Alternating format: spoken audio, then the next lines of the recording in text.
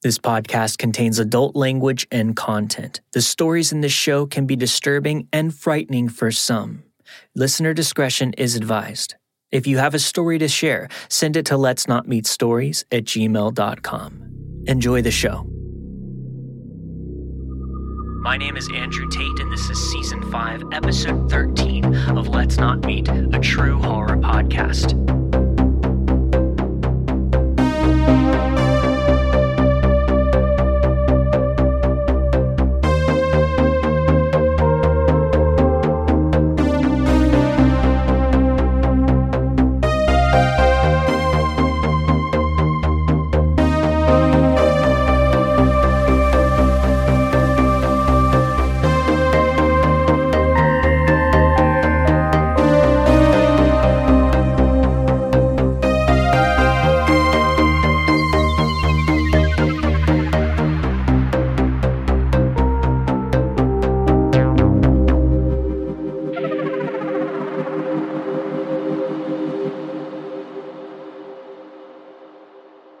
As a wild teenager, I had my fair share of lucky misses.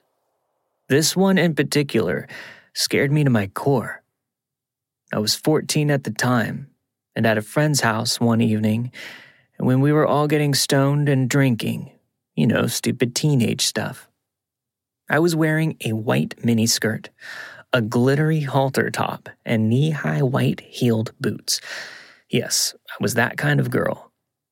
It was around midnight. I knew I had to be home, but there was no one sober enough to drive me. I asked my friend for a hoodie and some pants, then I decided to walk the 30-plus minutes to my house alone.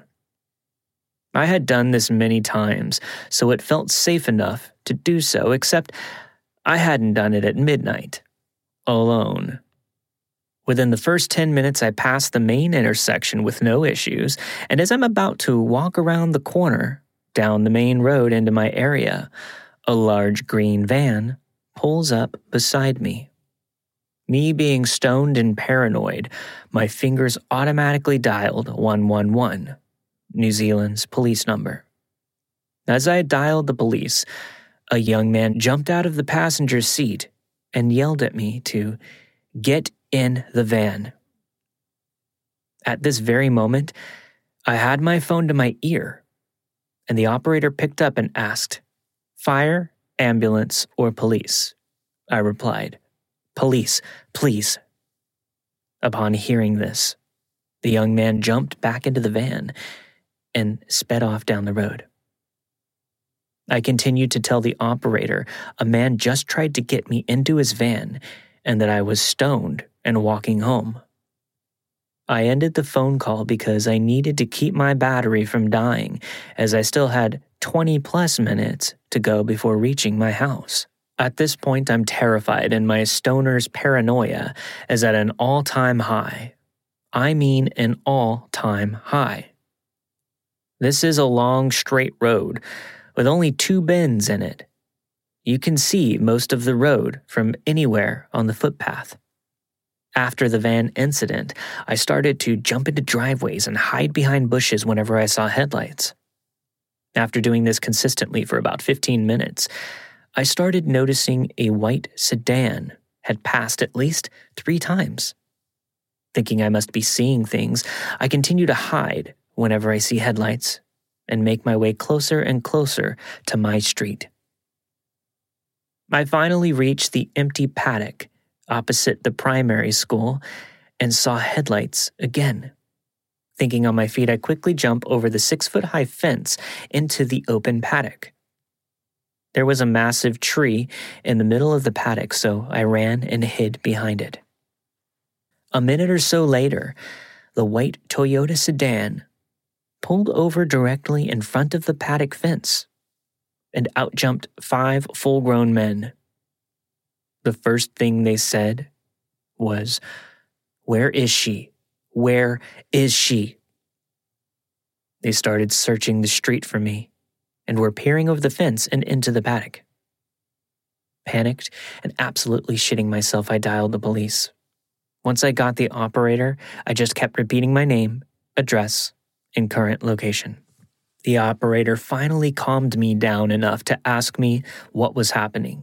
I told her that 5 men in a white sedan out on the street were searching for me, and they wanted to kidnap me. I knew they were looking for me, as I was the only person walking on the street at that time. She told me the police were on their way and to remain hidden.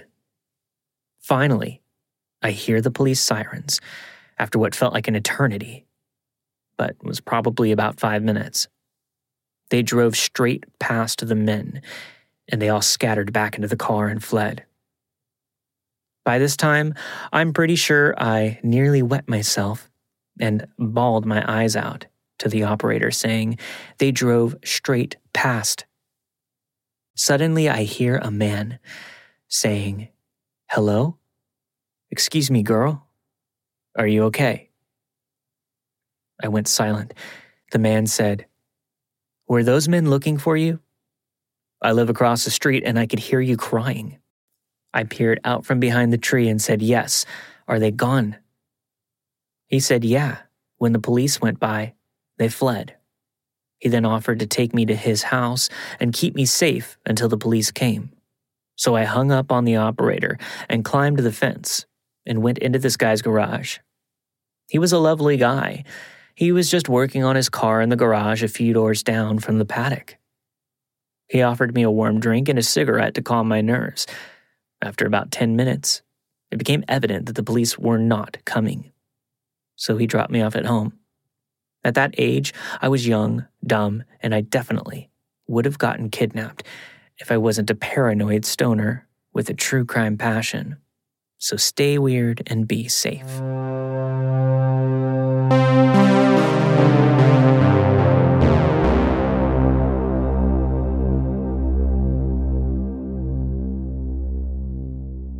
I was a pizza delivery guy in my early 20s. In my duration, I had a lot of weird experiences. When I say weird, I mean creepy houses and even creepier people. Like anything else, though, you get used to it. One summer day, I went to work like normal. The day carried on per usual. I was working lunch shift, and it was pretty low-key, delivering to businesses and schools, things of that nature. Around 1 or so, I got a call to go to a residence, not too far away. It was an unfamiliar house on an unfamiliar street. That was a common occurrence, though. I picked up the pizza and headed out to make the delivery. When I reached the house, I noticed it was average looking, had an old basketball hoop in the driveway, grass was a little tall, and the like. However, I did notice there were no cars in the driveway. The delivery note said to come to the door in the carport. So I get out of the car and head towards the door as instructed. I knock on the door and stand there for a minute with no answer. I knock again and yell, "Pizza!" I then hear someone stumbling around in the house, and again, all normal enough. An elderly man, roughly 70 to 80 years old, came to the screen door in the carport. He was very slender, with a gaunt look to him. I noticed the decrepit man had wispy white hair and an oxygen tank attached to him. I said hello as he opens the door. He then proceeds to ask me if I would step inside for a minute while he gathers his funds. It was our policy to never go in someone's house, but I had to do it all the time. Sometimes the situation just called for it. Considering this man's sickly state, I said sure without hesitation and proceeded to follow him into the kitchen. His house was very dim, like he had all the windows boarded up or something, with all the lights off. I stood there holding the pizza, and he says in an unsettling and very creepy voice, "Give me a second and I'll go get your money." I stood there in the dark kitchen, waiting. I began to realize that the place is a wreck. and had an offensive odor. I noticed 2 other dark rooms towards the back of the house. 5 minutes later, I start hearing a scratching sound coming from one of the other rooms. I was hoping it was my customer coming with the money. Then nothing. As I look around the house, it's obvious that the man lives there by himself. I soon hear more noise coming from that back room. A low, almost growling sound. I realize it's coming from the old man. I start to get very freaked out. I call out, "Hey, man, I got other deliveries to make. Are you almost done?" The growling continues, now with heavy breathing. In the corner, towards the back of the room, he was standing there in the dark, growling, completely naked. He still had the oxygen tank attached, but he was completely naked. I was terrified beyond words. I was frozen. He then proceeds to walk towards me and screams at me. I was terrified. I dropped the pizza, tripped backwards onto the floor, into the kitchen. He's still coming towards me, walking slow, with his oxygen tank rolling behind him, screaming. Every bit of adrenaline I had was surging through me. I got up and bolted to the door. I could still hear him screaming behind me as I made my way to the door. I ran out and got to my car as fast as possible. I looked back into the carport at the screen door and I could see the old man in the doorway, standing, just staring at me. My blood ran cold. I was so scared and shaken by the ordeal. I didn't know what to think. I could hear him struggling to breathe and wheeze at the doorway, staring back at me. I sped out of there. I rushed back to work and told everyone about what had happened and why I didn't get paid. We put him on the do not deliver list, and we never heard from him again. It was one of the most terrifying events to ever happen to me. Something I'll never forget. I still pass that street sometimes and get the willies. I wouldn't be surprised if the man was deceased at this point. With all that being said, though, I hope we never meet again.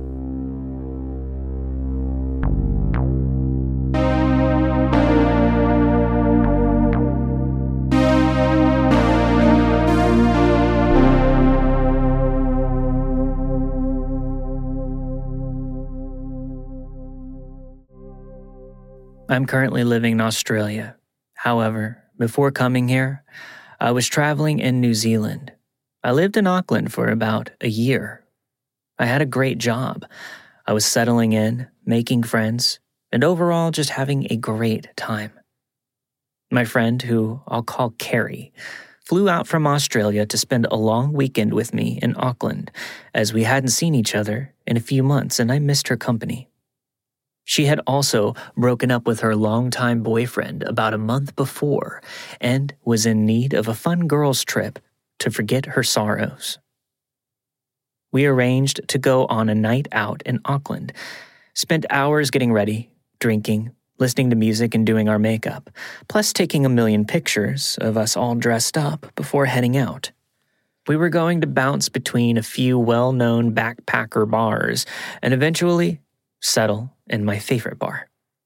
Come On Eileen was always playing along with all the music from the 80s that you could dance and sing along to. It was so much fun. Now, 2 things to mention. 1, Carrie was hoping to find a guy to hook up with that night. I don't mind. In fact, I enjoyed the challenge of being a wing woman. 2nd, I was not looking to hook up with anyone. This may be way too much information, but not only was I not interested in meeting up with anyone after a string of horrid dates, but I was also on my period, and if I met the most attractive man in the world, sex was completely and utterly off the table.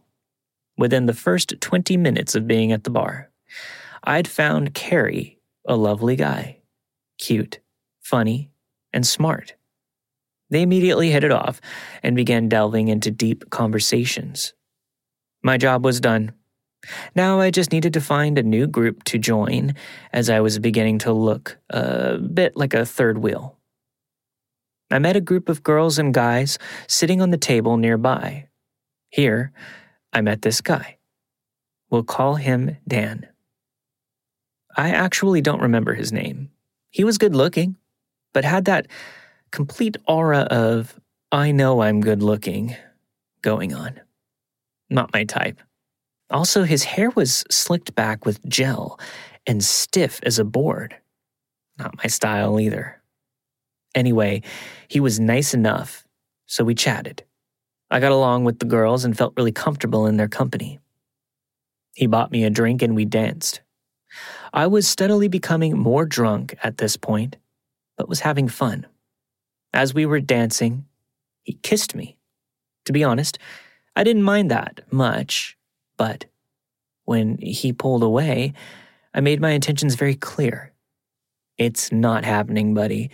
I'm on my period, and if that's what you're looking for tonight, I don't mind if you want to find another girl.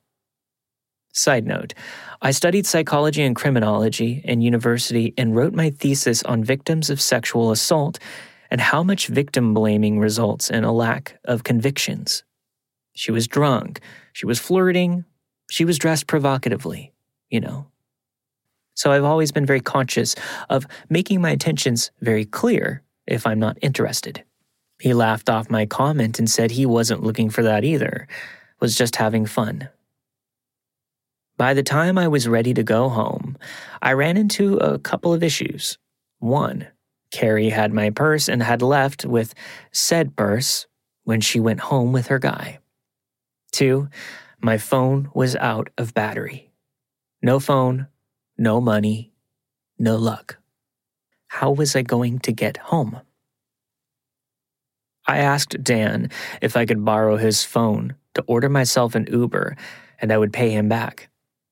He said that his phone had also run out of battery, but that he had his wallet and he could get some cash out, and that he was heading home in the same direction, so would it be okay if we shared a cab? Fine, whatever. I was tired and just wanted to get home. Again, I reminded him, okay, but nothing is happening, remember. He laughed it off again. We got into the cab. I gave the driver my address and sank down into the seat. Dan was actually quite sweet at this point and was stroking my hair as I laid my head down on the middle armrest. I actually started wondering if I had gotten lucky and just so happened to meet a guy who I could date. Finally, we arrived at my place. I thanked the driver and hopped out. Dan followed to say goodbye, or so I thought. Instead, he paid the driver and waved him off. I was so pissed off. I said he couldn't stay, and that nothing was happening multiple times, remember? He made some excuse about needing to charge his phone. In the back of my mind, I knew something felt off, but being drunk, I was just so tired, and knowing my housemate was home, I shrugged off the uneasy feeling and said okay, but that he'd need to go as soon as it was charged as I wanted to sleep. We went into my bedroom. He sat on the bed, plugging in his phone to charge. I left him there. I took my pajamas and went to the bathroom to change. When I came out, I kid you not, I'd forgotten he was even there. Again, tired and drunk. I asked if his phone had charged, and he said it hadn't turned on yet. He stared at me with this weird expression and then held out his hand to pull me to him. I really like you, he said, although there was no emotion in his eyes. He then kissed me again, but forcefully. I resisted and now was very pissed off. But before I could pull away, and this is the scary part, he grabbed me by my throat and pinned me on my back to the bed. I was disoriented and shocked into silence for a moment, and then bam, he hit me across the face. Again, he hit me, whilst the other hand was still around my throat, squeezing. No more silence from me. "What the fuck? What the fuck?" I shouted. "You hit my face! You hit my fucking face! What the fuck?" At this point, I heard my roommate's door open, and so did he. I don't think he realized anyone else was there. He backed off, quickly, holding up his hands. "Sorry, I thought you would be into it," he said innocently. "What?" So me repeatedly saying I'm not interested in hooking up all night? He had somehow translated that to, "I like it when guys slap me." I mean, who does that? Thought I would be into it. How? My roommate was standing in the door by this point, sleepy and confused. "Are you okay?" she asked. I nodded and looked back at Dan. "You need to leave now," I ordered. He began shaking his head. "If you feel uncomfortable, I can go. I mean, of course."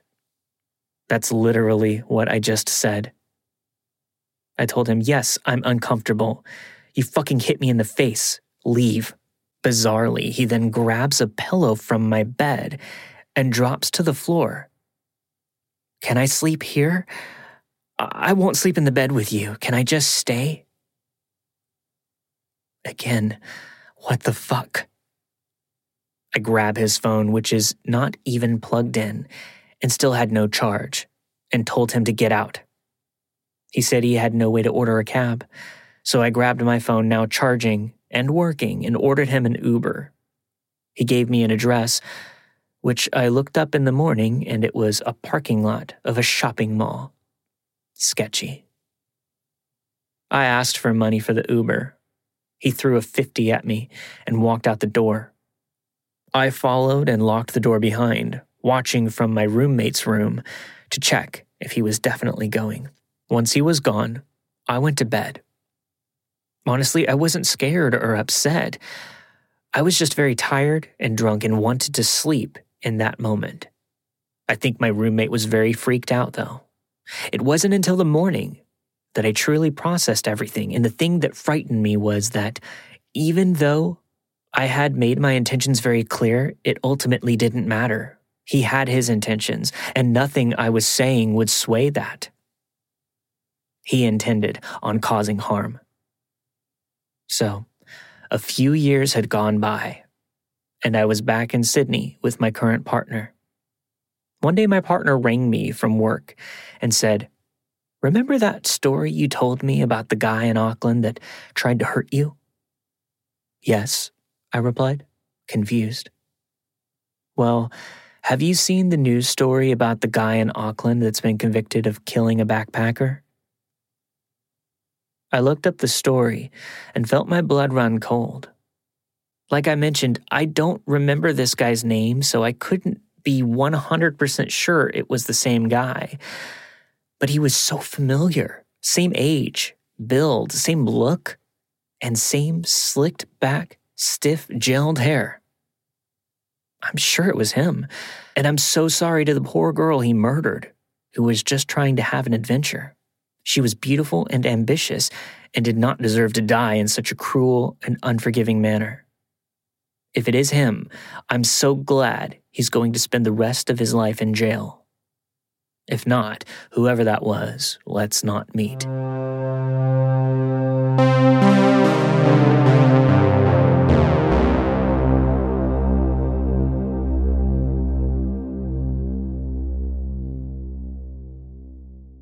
I was 16 and had just changed schools from a public one to a private one, a town over from mine.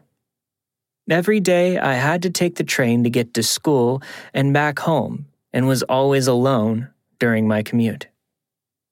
One day I was walking to the train station from school when a man called out to me. I never noticed him before. He was sitting in a parked car with the window rolled down. He was asking for directions, And while I usually wouldn't have even stopped, at the time I was trying to be nicer to people, so I heard him out in case it was about a nearby area that I knew. He turned out to be asking for directions to a street I had never heard about, and I told him that I didn't know since I wasn't from this town and was heading back home, so I had to go. His demeanor changed a bit, and I didn't know why. But out of nowhere, he asked me if he could offer me a ride home. I told him that he didn't even know where I was from, and wasn't he going somewhere? Since he was asking for directions and all? He looked like I caught him in a lie. I said that my train would arrive soon, so I had to go. Then he became a bit more aggressive. He opened the car door and tried to approach me, saying that it would be faster and easier if he gave me a ride. He started asking me to please get into the car. At that point, I was already slowly backing away, and the weird and sudden desperation in his tone made me mutter, "Sorry, I have to go," and start quickly walking away, at which he began to raise his voice pleading, "Please come back," and that he'd give me a ride. Luckily, he never fully left the car, and I got away and onto my train. I never contacted the police, but to this day, I wonder what his intentions were, and can't help but feel a bit guilty for not doing so, in case someone else fell for his ruse that I felt was quite obvious.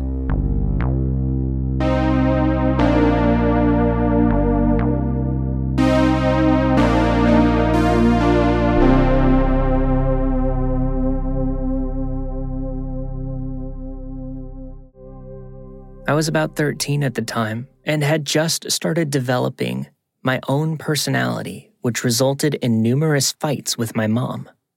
Normally, I ended each fight by storming out the door to seek refuge at my friend Katrina's house. Her mom would mostly leave us alone and didn't really bother us, as long as we joined her for the occasional prayer meeting at the local congregation.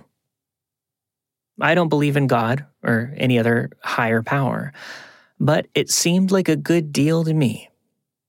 Now, this particular fight with my mom occurred rather late in the evening.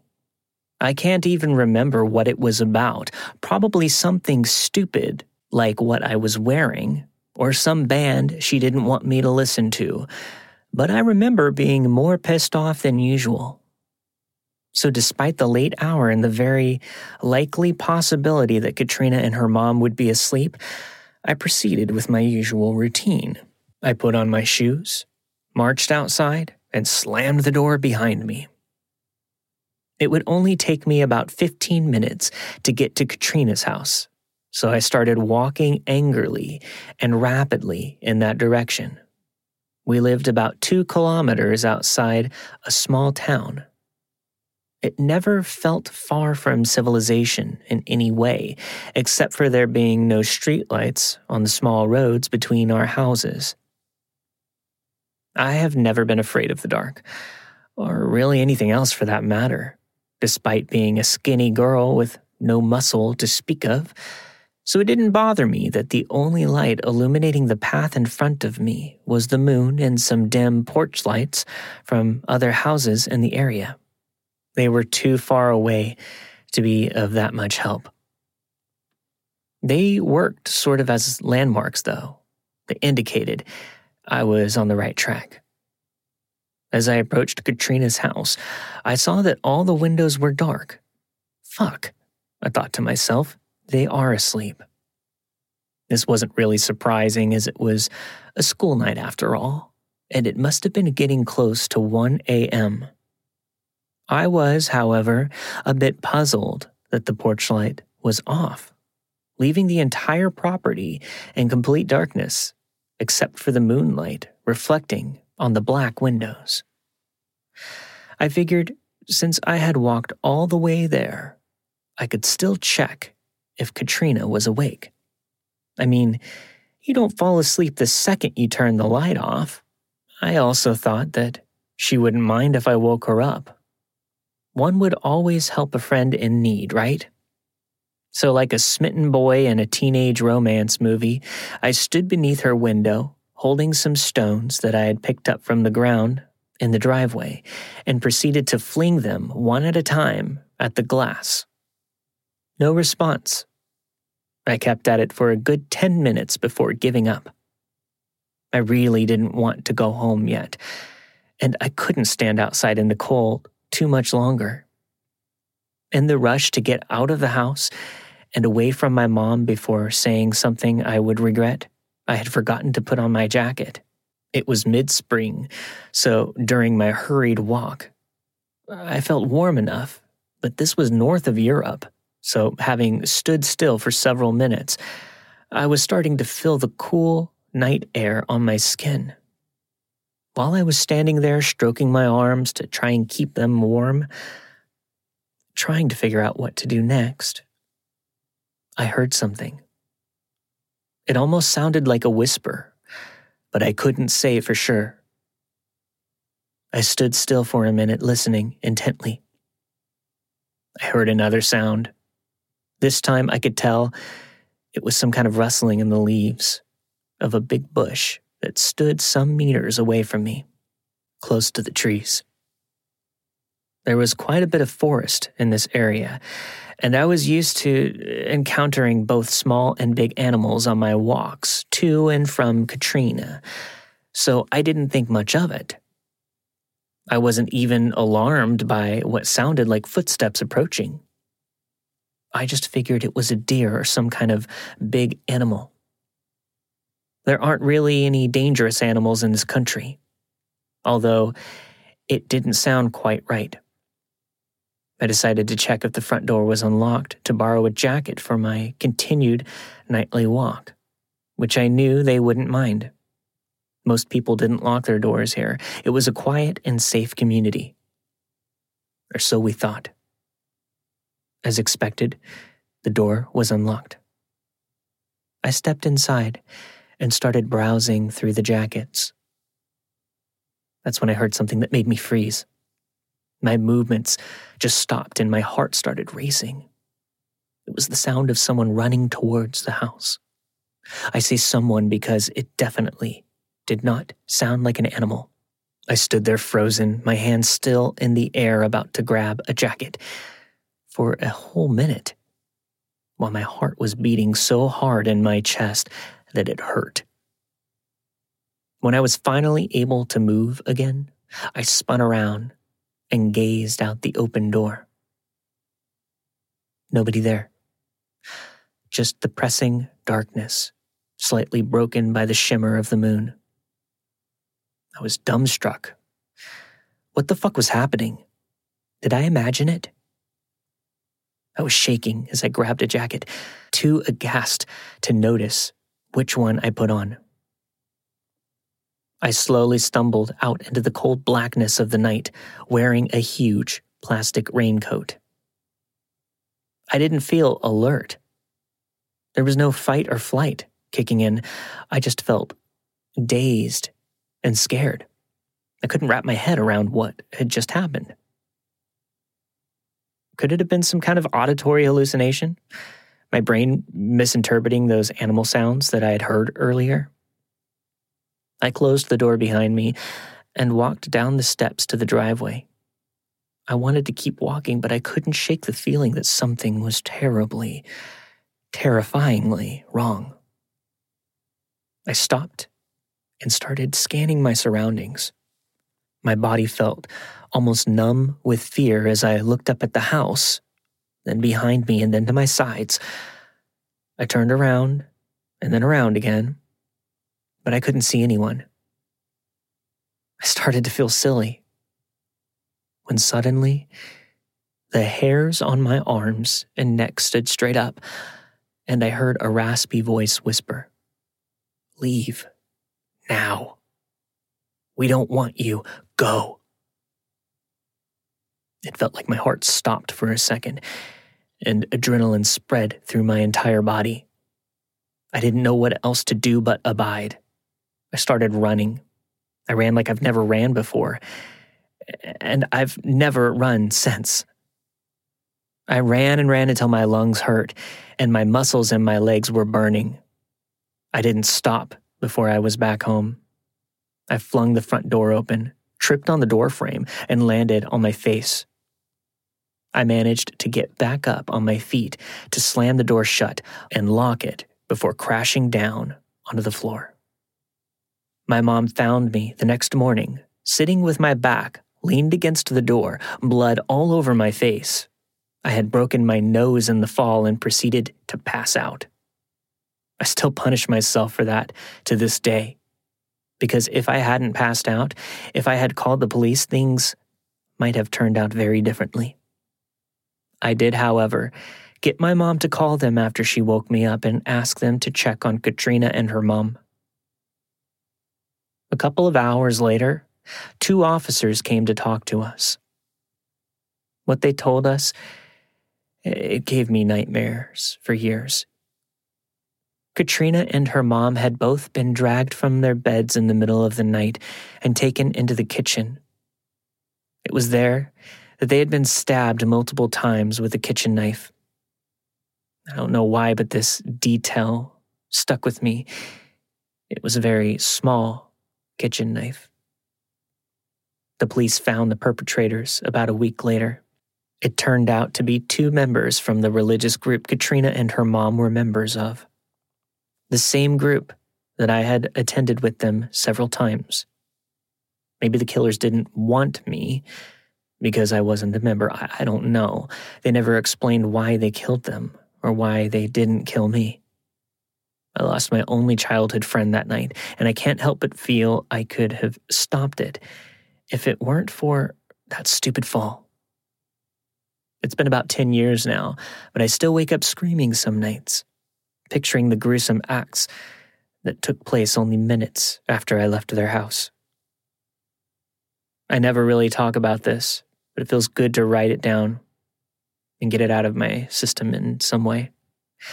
Anyways, to the psycho-religious couple who killed my best friend, let's not meet.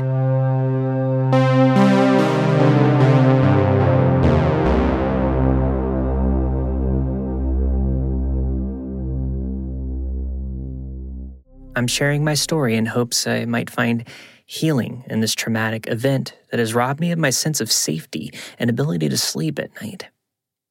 It began about 7 months ago. I went outside to put my work shoes on when I noticed they had disappeared from the shoe rack on our front porch. For some context, we live in a block of 6 units.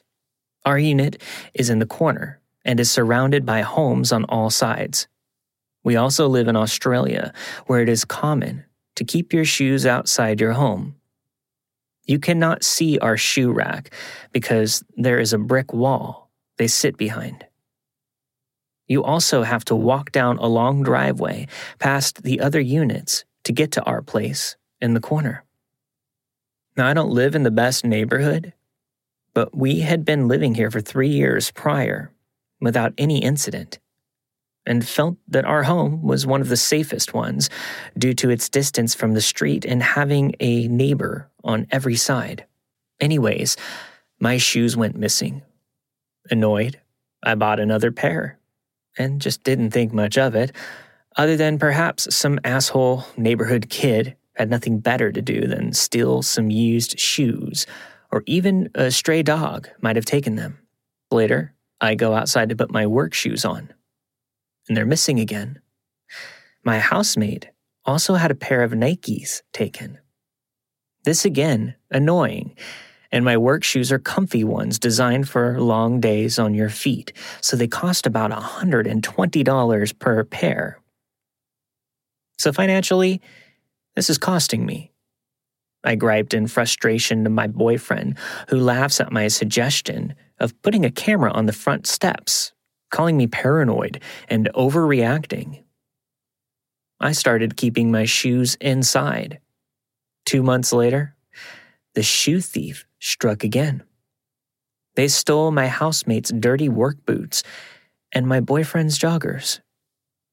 Getting fed up and also freaked out that someone could so brazenly come onto our doorstep, I told my boyfriend enough was enough. We were getting a camera. We bought a $70 security camera that runs off our Wi-Fi. It records when it senses motion and has night vision as well. We kept one pair of bait boots on the doorstep to try and lure the person to the front steps in hopes of catching them on camera. I would check the camera footage obsessively every day for the first while, but nothing unusual. On January 2nd, 2021 at 11:30 in the morning, I received a notification on my phone that the camera detected motion.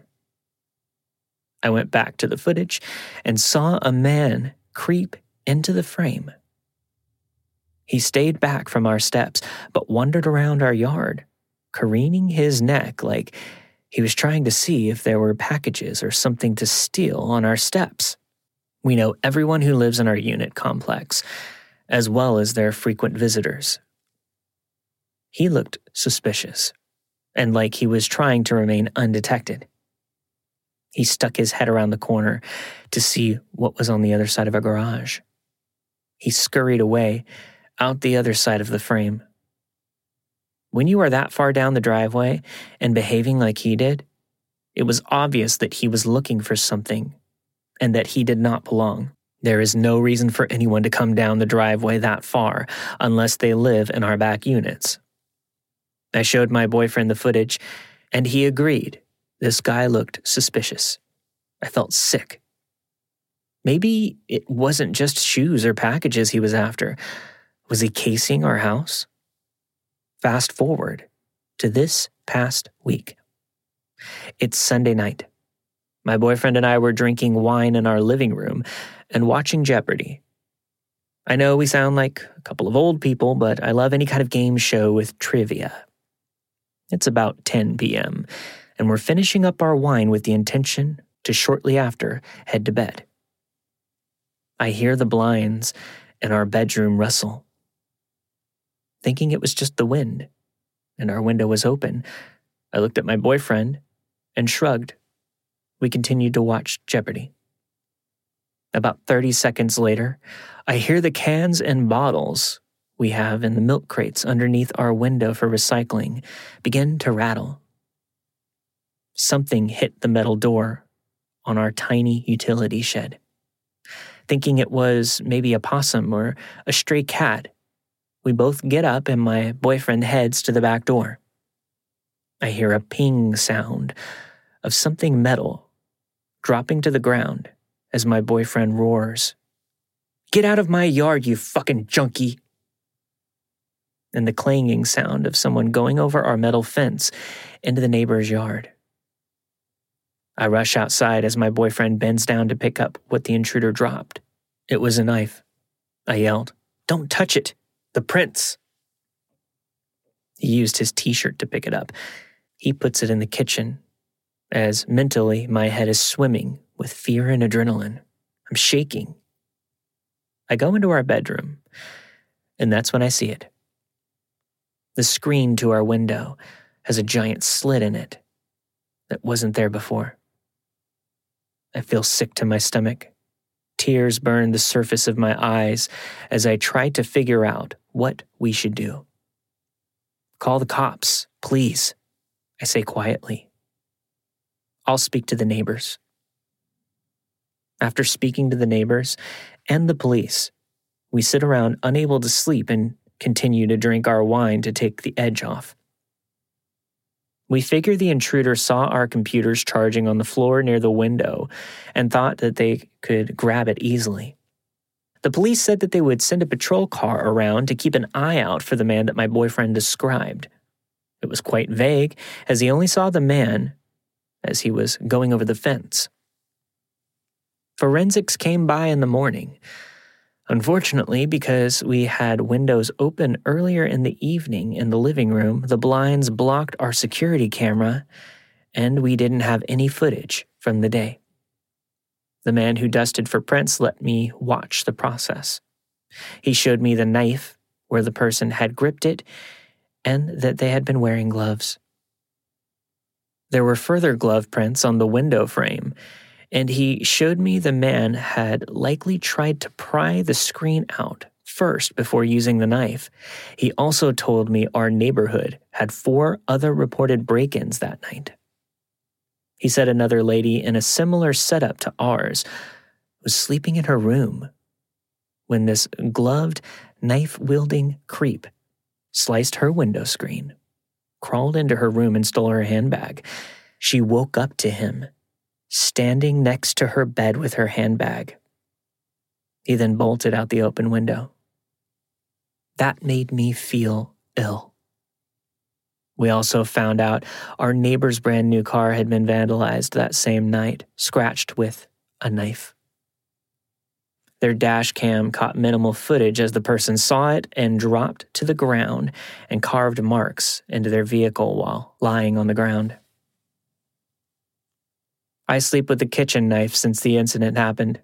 I'm scared to be home alone.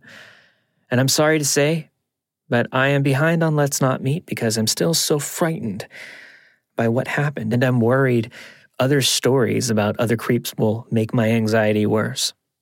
I am constantly anxious, and I find it hard to sleep. I can't listen to music in the house because I'm afraid it will cover up the noise of someone trying to break in again.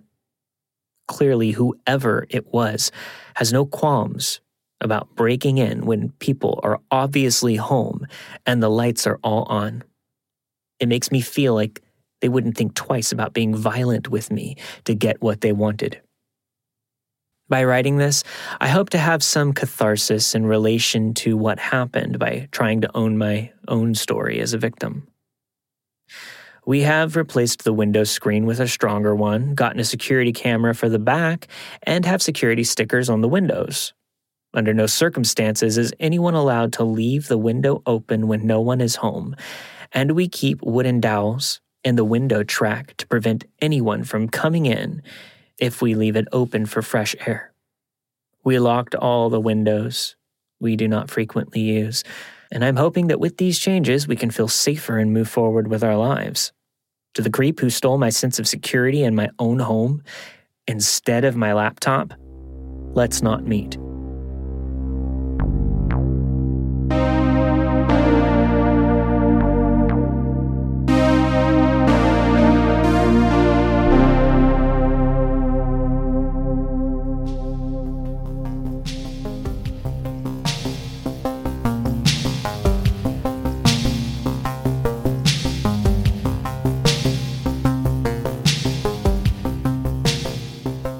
If you find yourself wanting more episodes of Let's Not Meet, a true horror podcast, look no further than our Patreon. Over there, you're going to get exclusive half-hour bonus episodes of Let's Not Meet, a true horror podcast every single week, as well as a bunch of other bonus content and exclusive merchandise. So head over to patreon.com/Let's Not Meet podcast to support the show and get access today.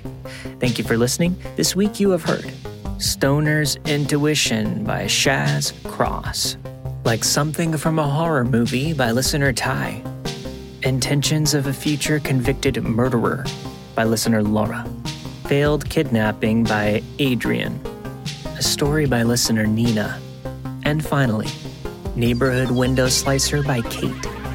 All of the stories you've heard this week, they were narrated and produced with the permission of their respective authors. Let's Not Meet, a true horror podcast. It's not associated with Reddit or any other message boards online. As always, if you want to hear your story on the show, send it over to letsnotmeetstories@gmail.com. Thanks for listening, everyone. I'll see you next week. Stay safe.